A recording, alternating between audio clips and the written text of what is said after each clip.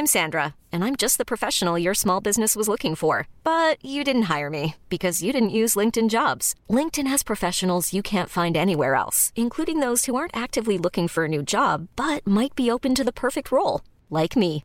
In a given month, over 70% of LinkedIn users don't visit other leading job sites. So if you're not looking on LinkedIn, you'll miss out on great candidates like Sandra. Start hiring professionals like a professional. Post your free job on linkedin.com/achieve today. Hey, had baseball given Tampa Bay a franchise back in 1993 when the first expansion teams were awarded to Miami? Would the Rays have an attendance issue now? And what are the chances the Bucs make a trade for an offensive lineman? Was the officiating as bad as everyone remembers at the Gators-Miami game Saturday night? We've got your mailbag questions answered 100% correctly on this edition of Sports Day Tampa Bay. I'm Rick Stroud of the Tampa Bay Times, along with producer Steve Versnick. Hey, do you want to be a millionaire? Well, for 30 years, Howard and Sue Million have brought the cool comfort of air conditioning to the entire Tampa Bay area, making thousands of residents millionaires with their quality products and service. Now, Millionaire is currently offering 0% interest for 72 months on qualifying equipment. So give them a call at 727-862-2100 so you can take advantage of this great offer on a brand new quality Trane air conditioning unit, or to schedule service or maintenance. Call 727-862-2100 today. Trust the masters of comfort, Millionaire. All right, Steve, we got some great mailbag questions. Before we get to those, just an update at Bucs practice today.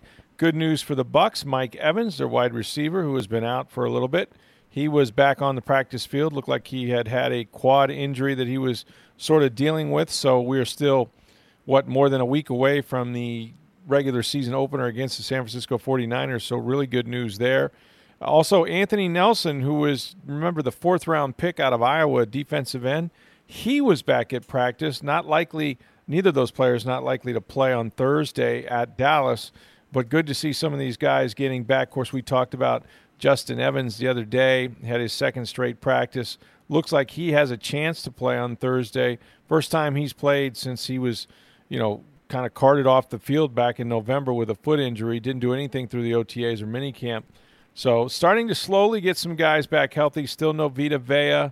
Cam Brate is still out, which, there's some concern, I would think, about him, especially coming off the hip surgery that he had last year.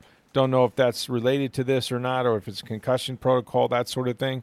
But we'll have to wait and see. So in the meantime, the Bucs preparing for their Thursday night game, final preseason game at Dallas, and we're going to see very little of Ryan Griffin, who's going to probably start the game, but he is now their de facto number 2 quarterback behind Jameis Winston, who won't play. None of the starters on either side of the ball are expected to play.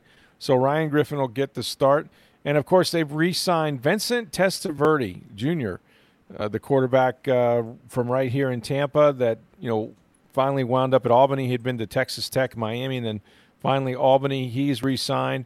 And he will play a lot of football. In fact, I talked to Vincent, and, obviously he's very excited. Said he's going to be nervous until you take that first snap, but this is a dream come true for him to play for the hometown team, Buccaneers, the team that drafted his father, Vinny Testaverde, back in 1987 as the number 1 overall pick. And, of course, Vinny played for about 20 years or so, also played one season for the Dallas Cowboys, which is where this game was at. And Vincent, at that time, his son was only about 7 or 8 years old, so he vaguely remembers living there for a year. So it would be great for him, great for his family. And, look, there's not a lot they can do offensively in terms of, much of a game plan. They're going to keep it pretty simple for all those guys so they can play fast. So Bruce Arians said he asked Testaverde to give him about 10 to 15 plays or so, pass plays that he feels very comfortable with, and they'll just continue to, sort of cycle those through. So that's going to be what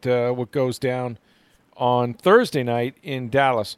Some other news today, of course, sad news. Vince Naimoli, the founding owner of the Tampa Bay Rays when they began their season here, of course, in 1998 with the first pitch there, has passed away at the age of 81. He had been ill for a little bit here, but still, he'll always be remembered not as maybe an owner that was successful in terms of his teams on the field while he owned them, but was the guy that brought baseball to the Tampa Bay area at, of course, then the Thunderdome and later Tropicana Field. And, it was under Namoli that 2008 World Series team began to be assembled. And, with some of the draft picks and the Evan Longorias and guys like that came up through the organization, B.J. Upton and those kind of guys, Carl Crawford, of course, one of the original Tampa Bay Rays picks. So sad news there that Vince Namoli has passed away at the age of 81. So question for you before we get into everyone else's questions is, who's a better owner, Vince Namoli or Stuart Sternberg? Well, I mean, it depends on what your criteria is, but I mean, as I just mentioned, even Namoli's teams lost a lot of games. He was known sort of as a little bit of a skinflint owner in terms of, there were many instances that made sort of the organization look cheap. There was whether it was paying, making people singing the national anthem pay, or try to get them to pay for tickets to the game, or the one time a Met scout got banned for life because he happened to wander into the owner's box bathroom. So there was a ton of stories like that, and they really didn't invest that much, of course, in payroll and that sort of thing. But no matter what you say about Namoli, he's the founder of this franchise and convinced Major League Baseball to expand to Tampa Bay when they had already expanded to Miami and Colorado. And so I think from that standpoint, you've got to give him credit. Now, Sternberg, his ownership group has obviously fielded a much better product through the years. They had a stretch of making the postseason 4 out of 6 years, going to the World Series, and winning the American League Championship, winning the American League East a couple of times. Again, innovative in sort of his approach with his front office to the game, with all the analytics and the shifts and the openers and all those kinds of things. But, instead of a guy on the one hand who brought baseball to Tampa, Stuart Sternberg has announced that he wants to move baseball away from Tampa. So from that standpoint, I would say that Namoli, despite his lack of success on the field, at least in the eyes of Rays fans, would have to be a better owner at this point if, in fact, Sternberg goes through with this idea that even half a season is going to be played in Tampa Bay. Now, some would argue that, but that's Sternberg's way of preserving baseball in Tampa Bay because they simply can't afford the economics of the deal to make it go here, especially at Tropicana Field where they're not drawing enough fans and don't have enough revenue. So maybe this idea can be viewed in that prism that he's preserving what Vince Namoli was able to get from Major League Baseball, but on the surface, you still have one guy that brought it and one guy who may be responsible for it leaving. Well, Craig in Vegas asks, and we'll kick off the mailbag this way. With the recent news that Vince Namoli passed away, it makes me think of the timing of baseball coming to Tampa. Had the Rays started when the Marlins did, as we thought they would in 1993, would attendance be an issue now? Seems like the area was more baseball crazy then. It might have been. I mean, they obviously, did a good job early on of selling a lot of season tickets and things like that. I would say, with respect to that, just look at the Miami Marlins. I mean, that's a team that won a couple of World Series, right? Or at least won one and were in two. I think they might have won 2 World Series titles. I'm not really sure. But then they gutted the team after those years of the free agents that enabled them to do that. And we know that, even with a new ballpark down there that they have since built, their attendance issues are as woeful or worse than the Tampa Bay Rays. So I don't know that there would have been, more sustaining power if they'd have been the first team in the state of Florida. If that would have made a difference, maybe certainly early on, it very well could have. But we see the situation where they produced a winner here for a number of years, going back to Joe Madden and 4 out of 6 years in the postseason in the World Series. And it really didn't seem to matter. Attendance was still bad. I mean, just this past year, 1 year ago, they won 90 games. Still were, way down in attendance. They are again, even though as we do this podcast, they're 20 games over 500 and, poised to win more than 90 games again. I think over the weekend, the last time they were here in the homestand, they just had a couple crowds of shy of 8,000 people. So, from that standpoint, I'm not sure it would have lasted. But early on, sure, if you're the first into the state of Florida as a franchise, whether it's the NFL, as the Miami Dolphins were, or in this case, the Miami Marlins had that franchise come to Tampa, then you obviously get a boost and you become the state of Florida's team until they expand again, and that's what happened when the Rays got their team. All right, we'll stick with baseball since we're just talking about the Rays now. And Brian had emailed in, said he saw the current 538 projections to make the playoffs and noticed the Rays were only slightly above 50% and on pace for 92 wins. He has two questions. Would the season be a disappointment after missing the playoffs with 90 wins last year and potentially with 92 this year and missing out again? And he also was curious why Cleveland and Oakland were in the 70% chance to make the playoffs and the Rays only 50%.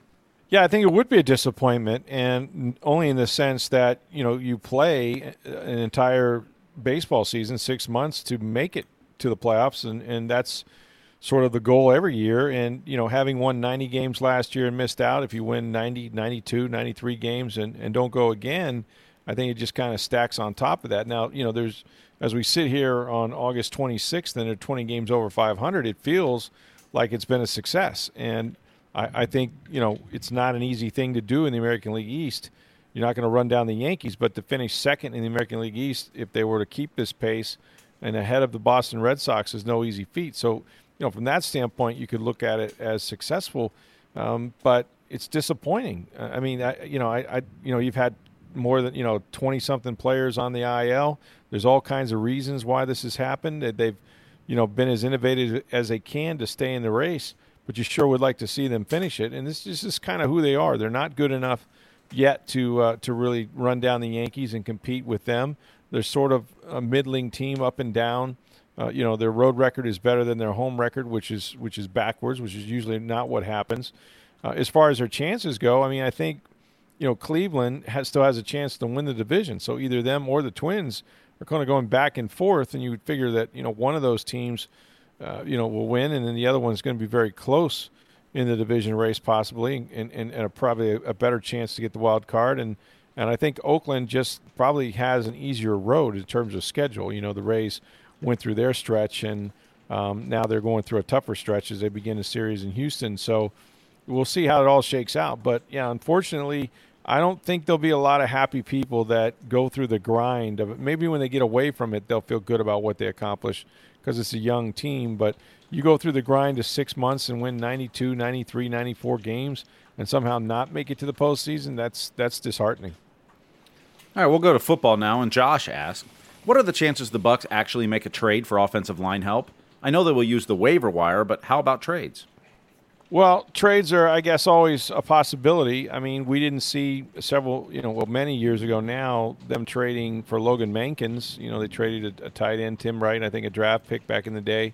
Mankins was at the end of his career in New England and was owed a lot of money. And so, he still had some football left in the tank, but Bill Belichick decided, better to deal him too early than too late. And so that was a huge pickup, and he made a big contribution to this offensive line and, to sort of, building the attitude of some of the guys that are still playing now. And so, those things always sort of occur. It's usually, salary cap situations, or if there's a better player behind a veteran player, you might get a situation where you're able to trade for somebody. Now, there has to be more than one team. I mean, the name that's been bantied about is Trent Williams with the Washington Redskins. I don't know that people are going to give up enough draft capital for what maybe the Redskins want. I've heard also reports about Laramie Tunsil. I don't assume that Miami Dolphins are likely to part with him, but they're in a rebuilding mode. It seems to me if you're going to have a young quarterback, you probably need, a good tackle. But, so there'll be some surprises out there and some deals to be made. But in general, everybody wants offensive line help, and there are almost no one out there to sort of fill those voids. I mean, it's getting harder and harder really to draft and develop offensive linemen because they're coming from a college game or high school and college where they're never even in a huddle. They rarely are in a three-point stance. They call everything at the line of scrimmage. It's just a different technique used in the NFL for run blocking and all this sort of thing. And also the CBA prohibits those guys from putting on pads until they get to training camp. So you really can't improve your technique and improve as an offensive lineman until you're able to get in pads and go up against somebody. So, all of that's been part of the problem, but clearly the Bucs are in the market for offensive line help if they can get it. Unfortunately for them, so is everyone else. I think it's more likely they maybe take a young player off waivers because the waiver system is going to crank up, and the Bucs, because of last year's record, for the next couple of weeks will be sitting 5th on that list. So that's fairly high if they like a rookie that somehow gets released by another team. Here's the other issue the Bucs have is that you've got Donovan Smith, Ali Marpet, and Ryan Jensen all making over $10 million guaranteed this year. So you already have 3 linemen there. You have the 5th most money spent on offensive linemen in the league. Yeah, over 46, almost $47 million. Now, some of that will get pared down with cuts. Sure. But you've already spent a lot on offensive linemen. So to try to get a Trent Williams, who's going to command more than $10 million a year. Yeah, they don't have the salary cap, right. Period. They'd have to cut a lot of players to do that, and I don't see them doing that. I think they're going to go with what they have and hope that, maybe they can pick up some guys off waivers that are better than the guys they have in camp right now. Otherwise, you just got to hope that you dodge the injury bug for a while. All right, Yoav asks, knowing what we know now, do you think drafting 3 defensive backs in rounds 2 through 4 made sense? I don't remember the last time we didn't really care about our second-round pick at this point. Well, I mean, it's hard to judge a draft, I think, before you play one regular season game. I assume he's talking about Sean Murphy-Bunting, the kid that, was drafted in the second round by the Bucs. And, yes, by all evaluations, he has gotten off to a really, really slow start. But remember, he played at Central Michigan where – against their rival, they drew about 10,000 fans. The rest of these guys are mostly from the Southeastern Conference.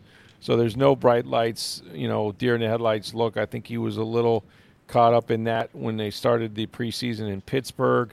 I got a little bit better each week. And so, again, I wouldn't, close the chapter on him. I always say this. Go back and look at Ronnie Barber's rookie season. He was so bad they couldn't play him. They played him in one game, yanked him out, and he didn't play again until Herm Edwards sort of surprisingly, tossed him in a playoff game against the Green Bay Packers and Brett Favre, and he held his own. And we know that he's a, borderline Hall of Fame corner. So, it's kind of hard to sort of evaluate that, but I do understand that, it's really kind of a compliment, if you will, to the job that Vernon Hargreaves and Carlton Davis have done in this system as the returning starters, now playing, up on the receivers, playing man-to-man, which is frankly what they were better and more comfortable at doing when they came out of college instead of playing zone. And those guys have held off the rookies, the Jamel Deans. And I still think Mike Edwards has a chance, that third defensive back, to, once he's healthy, play a significant time at safety or maybe even be a starter. That's sort of where he was headed. So I don't know that it was a mistake per se. They definitely have other needs like offensive line. Maybe you draft 2 of those guys and not. I'm Sandra, and I'm just the professional your small business was looking for. But you didn't hire me because you didn't use LinkedIn Jobs. LinkedIn has professionals you can't find anywhere else, including those who aren't actively looking for a new job but might be open to the perfect role, like me. In a given month, over 70% of LinkedIn users don't visit other leading job sites. So if you're not looking on LinkedIn, you'll miss out on great candidates like Sandra. Start hiring professionals like a professional. Post your free job on linkedin.com/achieve today. 3, and maybe they don't come out in that order if you know what you know now. But I don't fault them. Remember, they were they were giving up 29 points a game a year ago. Quarterbacks were having a field day. I think they had the highest passer rating in the league against the Bucs. So they definitely needed some help on the back end, and that's why they went and invested as much as they did on defensive backs. All right, Scott asks, is Griffin to Hudson the new Winston to Evans? Jokes aside, the link between the two looks good. Could Hudson secure a roster spot for the season, and could Griffin actually receive a snap? Well, if you're a Bucs fan, you don't want Griffin to ever receive a snap because in the short term it means that Jameis Winston got hurt because Griffin is going to be the number 2 now that Blaine Gabbert is out. Tanner Hudson and him have a great chemistry, and it's been on display now for a lot of last 2-minute drives that resulted in game-winning field goals by Matt Gay. And that's what happens when you work with the same guy on the third team offense or the look squad offense. You get to know him very well, and they've been together for more than a year, I guess, at this point. As far as Griff, getting into the game, I mean, I think it's good that they have him as a number 2. I'm not surprised. I think that initially they thought what would happen is he might be the odd man out simply because they expected Nick Fitzgerald to sort of be that number 3 quarterback, a hybrid punt protector, wide receiver, a special teams guy. And it turns out that, he hurt his hamstring playing beach volleyball with, I don't know, the Top Gun guys or something, and he hasn't been able to be out there at all. And so now he risks, getting cut or, getting an injury settlement or something like that. So, that's sort of where their quarterback situation is, and I think they're okay with it right now. I mean, clearly they hope Winston can stay upright, and that's going to be the test. Does this offensive system, which very rarely keeps more than the 5 offensive linemen in to block, can they protect Jameis Winston? It certainly didn't do it the other night when they gave up the 5 sacks in the first half. So they're going to have a much, much better performance against San Francisco in a couple weeks. Okay, Bobby asks, why do you hate the Bucs? I heard you Friday run down the Bucs on Cleveland Sports Radio. Well, I hate the Bucs because I don't hate the Bucs. Trying to think back on an interview in Cleveland, and I thought it was fairly middle of the road. I mean, I think when you are asked sort of where do you see them in the NFC South, it's hard for me or frankly anybody else in the national media or otherwise that follow football to say, well, they're better than the Atlanta Falcons, or they're better than the New Orleans Saints, or they're better than the Carolina Panthers. We just don't have any evidence of that. When you finish last in this division 8 out of 10 times, when those 3 quarterbacks are still healthy, and we'll see what happens with Cam's ankle, eventually Father Time is going to catch Drew Brees. Cam Newton has had a series of injuries. Matt Ryan is 33 years old now. And so, Jameis is closing the gap simply because he's still here. He's now in his final year under his rookie contract with the club option, but, he is managed age-wise to mature. And now that, he's a little bit older at the ripe old age of 25, he's got some experience behind him too, but that just doesn't guarantee you anything. And, let's be honest, this has not been a good franchise. And I'm not just talking about in the NFL. I'm talking about in professional sports. You do realize that if the Cleveland Browns, and it is a big if, manage to make it to a playoff game this year and the Bucs don't, the Browns have not made the postseason since the Bucs won the Super Bowl in 2002. But that would mean that Tampa Bay, it would be the losingest current active streak of non-playoffs in the NFL. And out of 32 teams, that is not where you want to be. That's where this franchise was for years. I think they had 10 or 12 years of double-digit losses, no home playoff appearance in 18 years until Tony Dungy got that done in 97 when they hosted the Detroit Lions. They haven't won a playoff game since 2002. I'm not down on the Bucs per se. I think they have some nice pieces on offense in particular. I think the defense is still very young. But show me the empirical evidence that this thing, is going to change fast, especially when you're in the NFC South, because I don't see the drop-off. It may come this year, but, the only sure way to be good, and I would judge good by winning and getting into the postseason, the only way to do that is to win your division. And you tell me who they've closed the gap on. I think Jameis has closed the gap in terms of his experience and the things that he has gone through as a quarterback, but that may or may not be enough for the team. All right, Ellis asked, which was more shocking, Andrew Luck announcing his retirement from football, or Colts fans and a few prominent media members trashing him for his decision? Well, definitely the announcement, which led to the trashing, but, I'm trying to think back on what's a more shocking announcement in sports. I know I and a lot of people that were watching the Miami-Florida game kind of had to rub our eyes, or if you saw it on Twitter, make sure it wasn't a fall Adam Schefter account somebody might have hacked into, because it's surprising. Look, you can't find many guys that have made at least 4 Pro Bowls at quarterback under the age of 30 that have retired. They're not out there, okay? So now you're looking at other sports, including the NFL, but you're looking at, Michael Jordan, quitting to go play baseball. In the NFL, Barry Sanders walked away when he was on top of his game. Jim Brown walked away, I think, at age 30. And so, there's some famous sort of retirements, but, as far as fans booing I don't know how many people actually booed, but they're at the game. We've established that fans, for the most part, or people that pay for these tickets to go to games, they don't really care about the players. I mean, they may be wearing somebody's jersey today, but once that guy's out of here, whether he gets hurt, gets carried off on a stretcher, never to be seen again, or he walks on his own 2 feet out of the arena, once they're gone, they're gone. They don't care. And it's cold and it's callous and it's really inexcusable maybe some ways because, these guys are human beings and, they do put their bodies through an unbelievable physical test that you can't really appreciate unless you're at field level, where it sounds and is so much faster that, I don't even know how a guy completes a pass, much less, directs his team down the field in the last, couple minutes of a drive. So, that's my take on it. I'm not surprised because I just don't think people care. They can't relate, first of all, to the amount of money he's walking away from.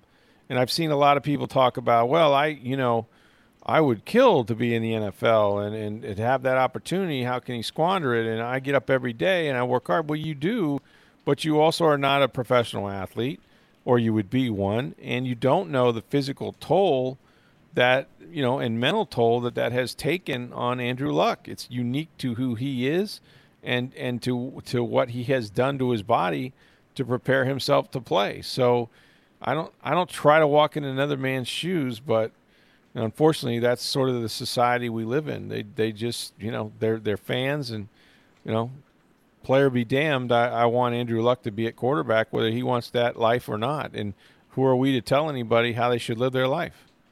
Now, I've seen some Indianapolis fans and people talking about, when Peyton Manning retired, it came out just after season ticket money was due.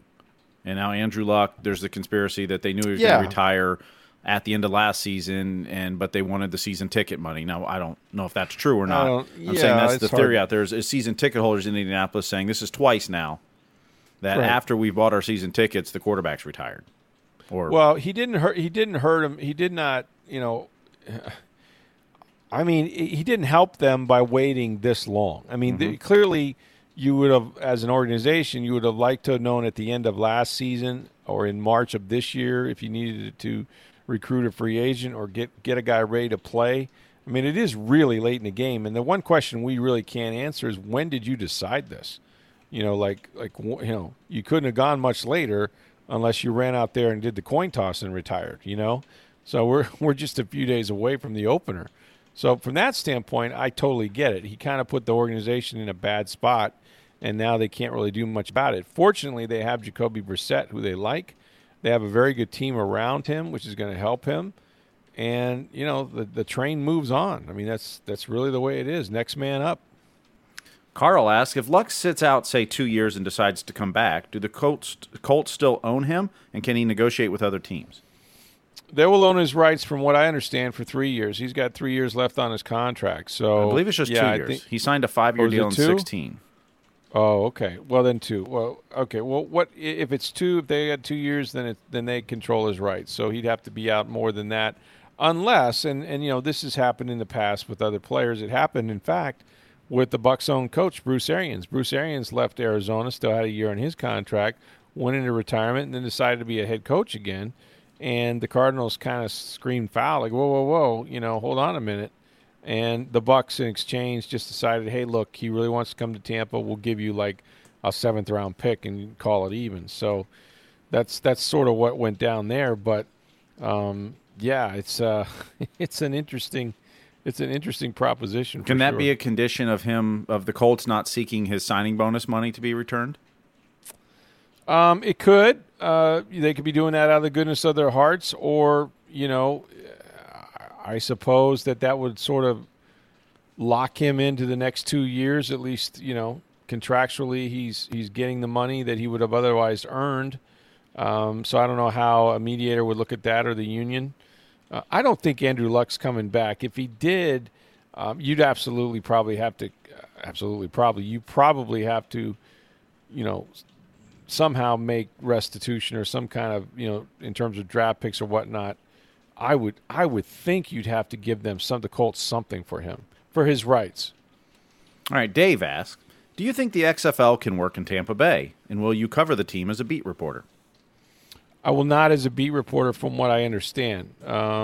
This is the old sort of going way back, Lyndon Johnson, that, if I'm nominated, I will not serve. I will not run for president. So if you hear that, bosses, please don't nominate me to cover the Spring League. I think Thomas Bassinger will be doing that for our paper. I would imagine I will go out there and be involved at some level, maybe watching games or the opener or something like that. As far as it succeeding, it's really up to the league. I think the market will respond positively to it, and the only really experience we have with it is the USFL and the Tampa Bay Bandits. Now, I don't know what organization that they're putting together there at the Tampa Bay Vipers in Plant City where their training complex is, but, the Bandits were an unbelievable success. I mean, people should, be writing books about it. I know Jeff Pearlman wrote one about the USFL, but I think that, the marketing that they had, and one of the primary reasons they were successful is the Bucs were not. The Bucs were a terrible franchise back in the day. They were going, 2-14 and such. And I think that, people love football, but they also love winning football. And even though this is in the NFL, there's going to be plenty of talented players, and depending on how they market it and what the Bucs do this year, there could be an appetite for a winner if they're able to, come out and start winning games, and maybe some people get behind them. All right, Les asks, I watched the Gator game on Saturday night. Was the officiating as bad as I remember it being? I was too often yelling at the TV with all the Gator turnovers. Yeah, I didn't see the official cause one turnover. I know they reviewed a bunch of them, and there was maybe one I think could have gone the other way. Look, it's a first game for officials too, right? And I don't know if this crew had been together, but you're going to have hiccups early on in the season. I think the teams demonstrated that neither team was really ready to play. I mean, they played hard, they didn't play smart. And there was a lot of sideline issues in terms of, what personnel groupings to get on the field and, having to burn timeouts and that sort of thing. So it just wasn't a really well-played game. You know what I'm saying? And so if you didn't like the officiating, well, you probably should concentrate, too, on the number of turnovers and penalties. And, yes, they were penalties, especially down the stretch on Florida State. Grabbing receivers on fourth and forever, and then, giving Miami a chance to come back. So, yeah, it wasn't the best, but, again, I think the teams and their sloppy play contributed to that perception. Okay, Steven asks, I know the Tampa Bay Lightning just re-signed Coach John Cooper to an extension, but if the Lightning have another great regular season and disappointing playoffs, do you think he could be released after this upcoming season? I think any coach is capable of being fired. The easiest thing to do is to fire the coach and not the entire team, right? And we've seen that.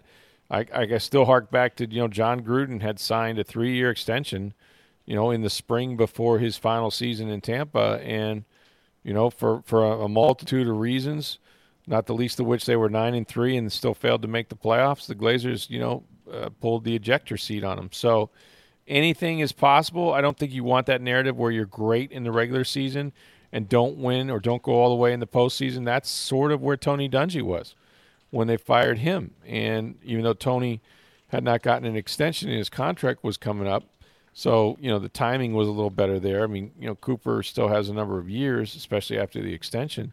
It's rare, but does it happen? Yes. Will the postseason go a long way to determining whether it should or not? Yes. But there's also other factors that they look at as well. All right, thanks for your questions. Some really good ones there. And you don't have to wait for a mailbag. You can reach us anytime. Just send your questions to us on Twitter at SportsDayTB. You can reach me on Twitter at NFL Stroud, or my email address is rstroud@tampabay.com. Big one in Houston tonight. The Rays and the Houston Astros. Justin Verlander against former Astro Charlie Morton on the mound. I'm going to be close to my TV set for that one. The Rays, of course, trying to come off those 2 losses against the Baltimore Orioles and right in the thick of things for the wild card. The Bucs continue their practice for their game at Dallas. Last chance for the media to have some interaction with the players, and then they'll have the walkthrough on Wednesday and travel to Dallas for their game Thursday night. You're going to see a lot of Vincent Testaverde Jr. at quarterback, I think, after a brief appearance maybe from Ryan Griffin. Later this week, we're going to have Matt Baker, our college football writer, to talk about the Gators and the Hurricanes from last Friday and get you ready for what is now really week one of the college football season. And on Friday, of course, USF hosting my wife's Wisconsin Badgers. So that'll be a big one at Raymond James Stadium. Hey, folks, we know you have a choice of air conditioning companies out there. Try my folks, Howard and Sue Million at Millionaire. They've been doing this for 3 decades in the Tampa Bay area, and they're currently offering 0% interest for 72 months on qualifying equipment. So give them a call now at 727-862-2100 to take advantage of their offer and as well as maintenance or service. So it's 727-862-2100. Trust the masters of comfort, Millionaire. For Steve Versnick, I'm Rick Stroud of the Tampa Bay Times. Have a great day, everybody.